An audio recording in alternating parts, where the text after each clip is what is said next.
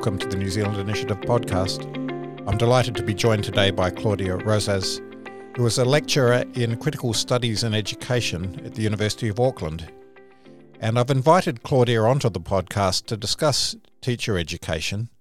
As some listeners will be aware, I've recently published a report from the New Zealand Initiative on initial teacher education with Stephanie Martin.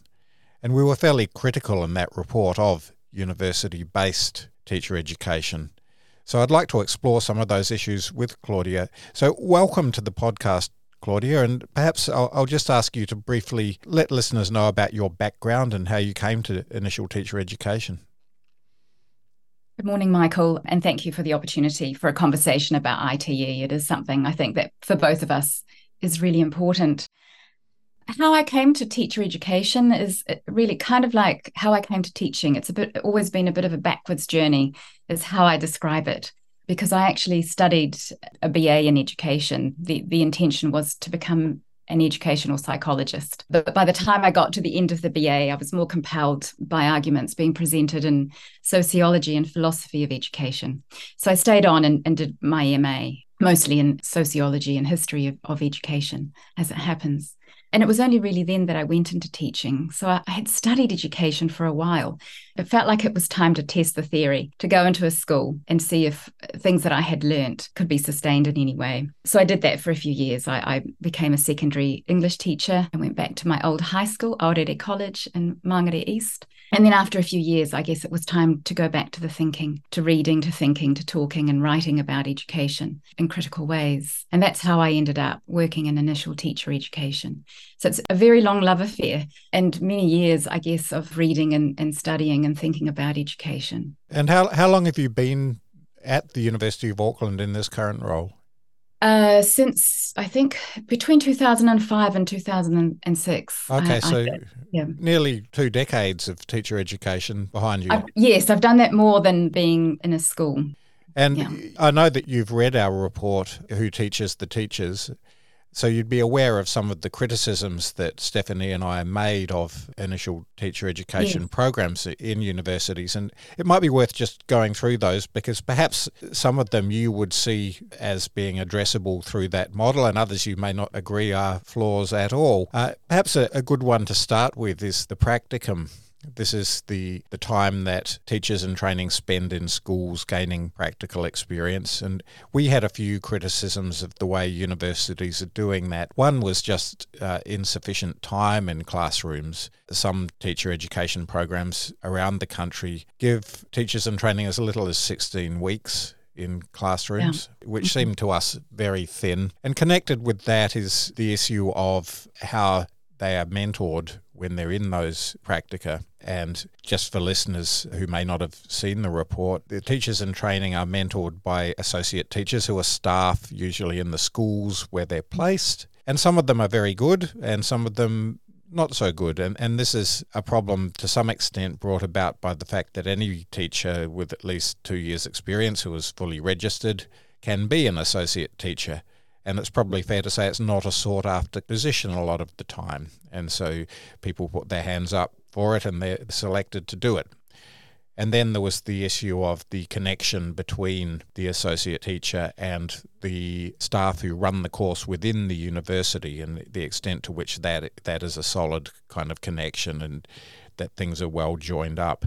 So would you like to address those points, Claudia? Sure. The issue with practicum and time in schools is something that has, I think, been an issue in ITE for a while. If we think back, actually, when I did my iTeacher training, and I did it through the University of Auckland, when they first started doing that, we did actually have longer practicums. And it was, you had Monday to Thursday in school, and then you had Friday at university, and they were longer, and it sort of allowed for that integration between theory and practice. And then if we think about something like the MTeach, for example, and what Hekia Parata, the then Minister of Education, was saying to us about practicum and what it needed to look like for students, the expression that she used was clinical practice, right? So there had to be this a more extensive clinical experience for teachers in schools. So just for the sake of listeners, the MTeach, this was a master's level qualification that many universities introduced during Parata's tenure as Minister of Education in the mid-2010s. That's right. So, it is, I think that it is clearly, there has certainly been a shift in the last decade or over a decade for a desire to have students, pre-service teachers, spend more time in schools. And I think our current programs, for example, have a day, students simply have, I think it's Wednesdays in schools, where students are, pre-service teachers are spending more time in schools. That's probably an issue that needs to be addressed, the amount of time that teachers spend in schools. But as you say, it depends on the quality of the kind of mentoring that they're getting. And it kind of creates a role, doesn't it? It creates a new role for teachers in schools, associate teachers, who might be a little bit more than associate teacher. They become mentors. And we can see that, for example, in the shift, which is really interesting to me, that shift from going to, we did ITE, initial teacher education, in a very similar way for many, many years. And then we started to kind of interrupt that and bring in new models. And with the Master of Teaching, there was this desire for a closer proximity between universities and schools and for students to have that clinical experience. But now, of course, the funding is going towards programs like Teachers in Schools, right? Employment-based training, which again is creating a new kind of associate teacher, a new kind of mentoring that's required for teachers in schools. So I think the issue of practicum and how long students spend in schools is clearly something that has risen to the surface. And it is being, both in terms of what the ministry is funding, the kind of ITE programs that they are signalling that they want to put funding into, and certainly the conversations that take place, say, for example, in my university, are very much concerned with how we think about practicum and how we maximise those opportunities for students to be in schools. Yes, there are some alternative models around the country, and you alluded to one of them just then. There's a couple of groups of schools in Auckland who are running programs, I think in partnership with the University of Waikato, whereby teachers are employed pretty much full-time in the classroom while they complete a qualification online through the university. So that's one alternative approach. The other significant one, I would say, is that run by the New Zealand Graduate School of Education in Christchurch, which is a non-university provider. And I don't think they call that an employment-based model. Rather, teachers in training do spend much more time in the classroom. Yeah. And this is a model I particularly like. The teacher educators from the graduate school go into the classroom on a regular basis and observe and mentor and coach and critically also assess. Yes. So the whole thing is very well connected up. Now, it wouldn't be out of the question for universities to do things that way, although I suspect that the way universities are funded doesn't help. To what extent do you think that funding is an issue for running the best quality teacher education through universities? Yes, it's a huge issue, because where the ministry puts money in terms of their current version of what it means to educate a pre-service teacher has an enormous impact on what we can do. And in fact, the University of Auckland is also running a Teachers in Schools program with secondary. So it's only for secondary at the moment. But if we think back, I was quite heavily involved in the Master of Teaching qualification, not the primary one, but the secondary version of it. And that's exactly because that's what the ministry was asking for. They were asking for substantially different programs. And they wanted, extended time in schools, more a focus on clinical practice. And so we had the university liaison role. It was the ULT. I can't quite remember what it was called, but I was one, which meant that I spent a large part of my week in schools, in a particular school. So I also developed a relationship with the school, a close relationship with a small group of students of pre-service teachers who were in the school. And I got to observe, lots of lessons. And as you say, do some of that assessment that was shared with their mentors. But that was a much more expensive program to run. And the ministry, of course, provided additional funding for a couple of years. That's right. When the master's programs were introduced, but then that was withdrawn. And I think most of the programs were then watered down because the universities couldn't afford to run them in that original form anymore. That certainly happened at Victoria, where I was at the time. So I guess if we want to have that kind of program, the ministry or the TEC or whoever it is needs to put its money where its mouth is. And you can't do those things without the right funding. And I guess, this is another issue for me about having teacher education within universities is that it is then subject to the priorities of the university. When we had standalone teachers' colleges, teacher education was what they did. So they wouldn't cut teacher education because it was what they did, whereas universities do a million different things. And at the moment, of course, the university is under a huge amount of financial pressure and they're cutting staff, and teacher education is just one of many things, not particularly high prestige for universities, and they're likely to take the knife to it. Well, staffing is definitely an issue, and that was an issue when we were running the M-Teach, because it was a very intense program. And so you need a certain amount of staff, for example, to be able to be engaged in that kind of work and say university liaison work. But the idea that, that universities, I get your point, what you're saying in terms of university priorities, right, in terms of research, the PBRF fund and so on, and how universities are funded. I understand the point there. But in terms of having a kind of freedom in the context of initial teacher education, so much of what we do is governed externally from outside of the university.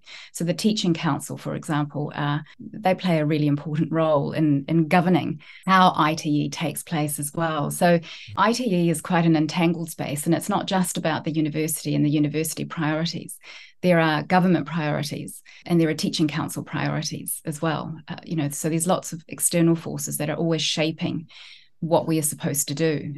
Yes. So it's not quite the autonomy that you might think that it is. I mean, that certainly the role of the teaching council is something that we looked at in the report, and we were pretty critical of it. The main thing for us was the standards for the teaching profession, which are supposed to condition teacher education. But when you look at those standards, I think it's very generous to call them standards at all, because there's nothing in them that constitutes a rigorous requirement that one could assess against. They're too vague and they're too broad-ranging. And again, we could compare those with the standards that the New Zealand Graduate School of Education uses, which is quite a long list of very specific teaching behaviours that they need to see to be fluent and consistent for a teacher in training to graduate. And of course, there's nothing in principle to stop universities using a similar approach, except that perhaps their staff can't afford the time to get out into schools as often as the graduate school's teacher educators do, because academics have other requirements like running research programs and helping with the admin of the university and so on. Academic staff are very busy, but I would say that those of us involved in ITE take it very seriously, and often at the expense of other things. So I don't know that it's necessarily a situation where academic staff are, it's lower priority for them personally. Not for them personally, but due to the pressures on them from the other aspects of their jobs, whereas for the teacher educators at the graduate school, that's all they do. Yeah. The constraints around that for me are actually not so much about those other pressures on people working in ITE. It's more about the structure of the programs and what the structure of the programs allow or don't allow. I think the constraint is probably tighter there than, the research demands and so on. And I'm not against the idea that people involved in pre-service teacher education should be engaged in a level of scholarship. It might not be as an intense research program as other academics have. Perhaps, I don't know, but ITE itself is something that should be researched. There should be. I completely agree. Should be producing that research. Yeah. So I see it a little bit as anti-education, actually, to suggest that people who are involved in pre-service teacher education are not engaged in some level of scholarship. Well, I certainly think they should be research informed. Whether they need to conduct original research is a slightly different question. Certainly teacher education should be research informed. And perhaps that's a good opportunity to move to the content of the teacher education programs, because I've no doubt that university programs are research informed, but I have some questions about the kind of research that's informing them, which, to my personal experience, and certainly if you peruse the New Zealand journals of education, it is very heavily geared towards qualitative research. There's quite little in the way of large-scale quantitative studies that really get to grips with what works in terms of pedagogy. And, you mentioned before that you nearly became an educational psychologist, and that's the kind of work that I'm talking about, where we really get to grips with the way the human brain learns. It's sometimes called the science of learning.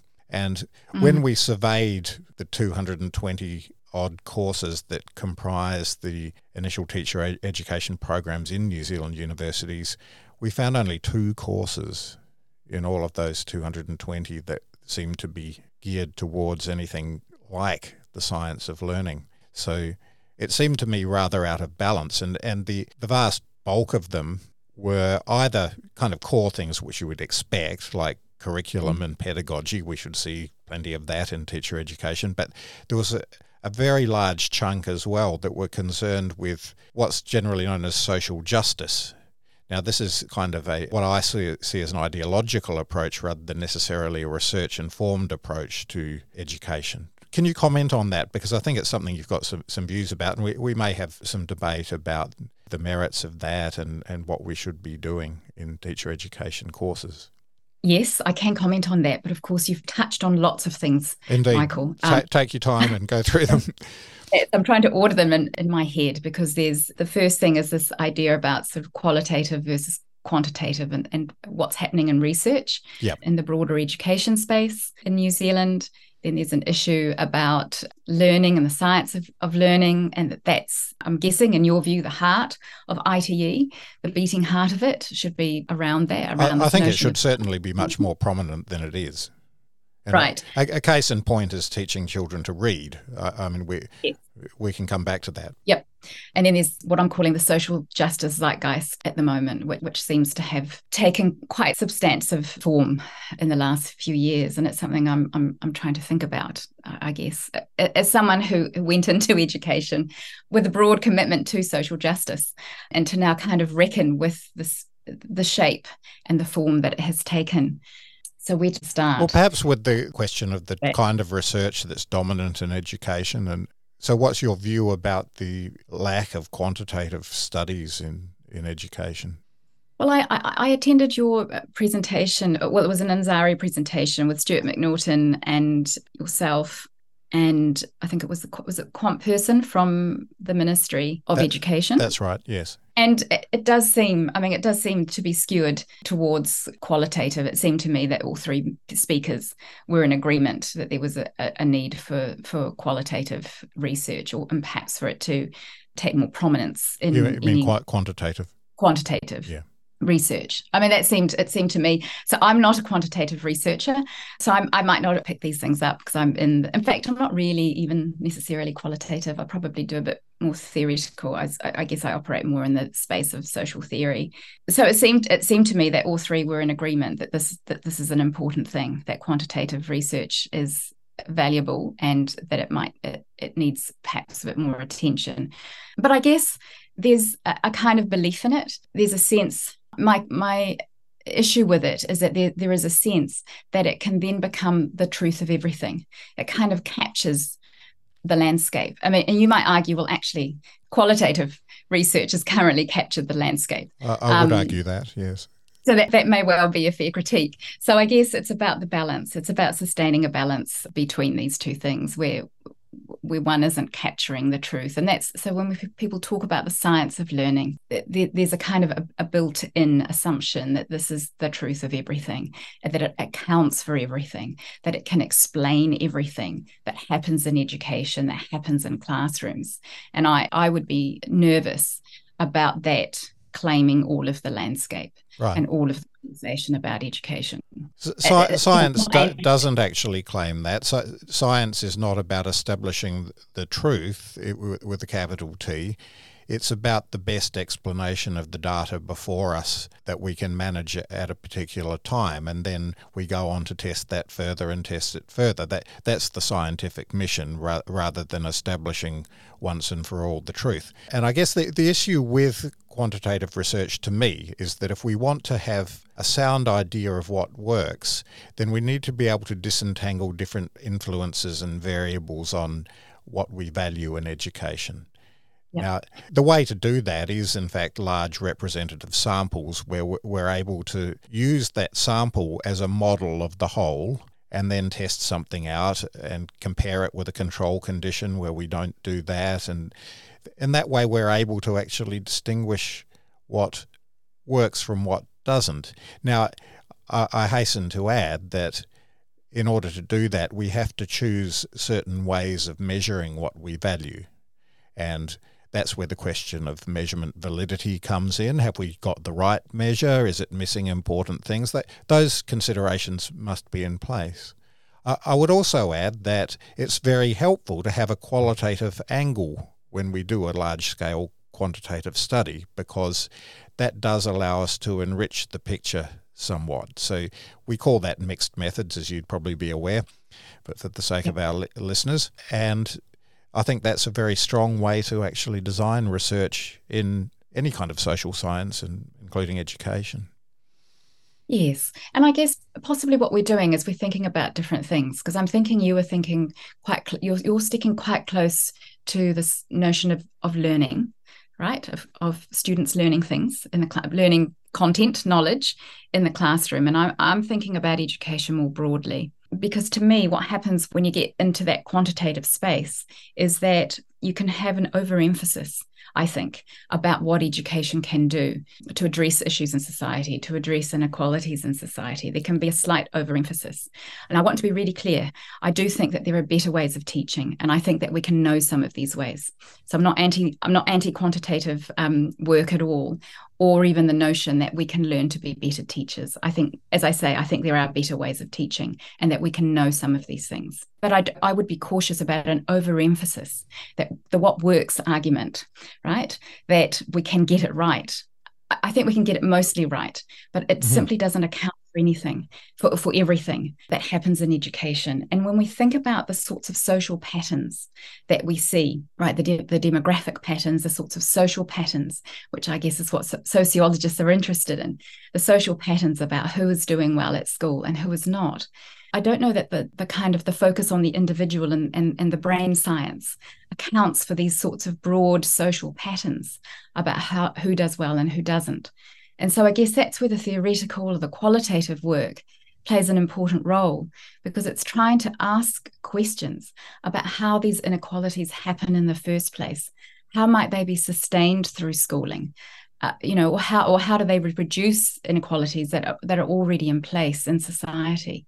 So again, to be very clear, I think that there are better ways of teaching. I think that these ways can be knowable. But I think if we believe in, if we kind of stay trapped within that model, it's very easy then to overemphasize what education can do. And there's a turning away from a much broader social context that's actually producing these sorts of patterns in the first place. Right. I don't know if... So I'd make couple of comments about that. One is that I don't think that teaching is just a science. I think it is a science, it is also an art, and it is also a craft. It has all three of those aspects, or it should have, to be as strong as it can be.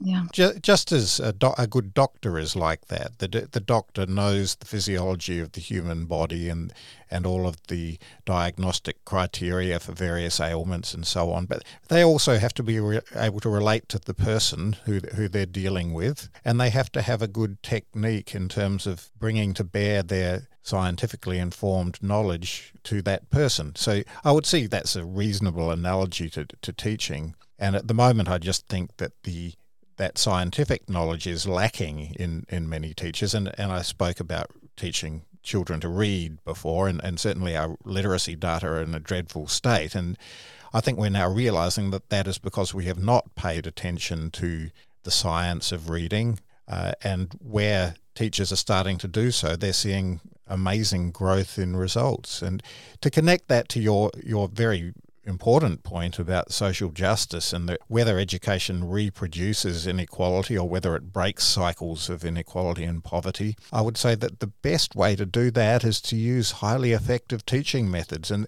the reason I say that is because if a child from a well-off family is struggling at school, his or her parents are likely to notice that. Perhaps they're likely to be more educated themselves and to be able to intervene in the process and perhaps teach their own children to read, or to be able to afford a private school or a tutor or something like that. Whereas the kids who come from less well-off communities may lack those opportunities. Certainly their parents won't be able to afford the additional resources and may themselves, perhaps struggle to read or something like that. So to me, the way to equalise opportunity in society is to ensure that every child is the recipient of the best teaching methods available. It's not the whole story, because there are other angles, as you say. I mean, schools are not just environments where cognitive learning takes place. There's social and emotional learning too. That's part of that to me is more part of the background of the school. It's community ethos and so on. Yeah, I mean, absolutely. Teaching is really important. Being the teacher and being allowed to be the teacher in front of the classroom, or in and among students, is really important. But I guess again, and again, Michael, as I keep saying, this is not anti-effective teaching. It's not anti the quantitative stuff. It's just the story that it tells. And to me, it still is only telling part of the story, because what it does, as I say, it's a kind of overemphasis that just what works will fix everything. It will fix some things, but it assumes it adopts a neutral view of schooling and a neutral view of curriculum, a neutral view of education, and I don't believe that it is. And so, could you elaborate a little more what you mean by neutral? Well, for example, if it's simply about getting the science right and getting the method right, that doesn't take into consideration how other things might contribute to ongoing inequality in society. So it doesn't, for example, take into account how curriculum or curriculum content itself might be contributing to particular patterns, or in terms of the ways in which it legitimates particular forms of knowledge and delegitimizes other forms of knowledge. Now, I know that's getting into a scary space for you, because then it sounds like I'm talking in this very pluralistic postmodern way about knowledges, and I'm not really going in that direction at all. But I am saying that there are other things, that structures and processes that are operating in schools and within the education system that can contribute to why some students do well and why some students might not do well. And I just would always want to keep that conversation open for pre-service teachers, not just for people in universities who are engaged in that work, but for real life teachers who are in front of real life students in real life classrooms. I would want to sustain that conversation for them.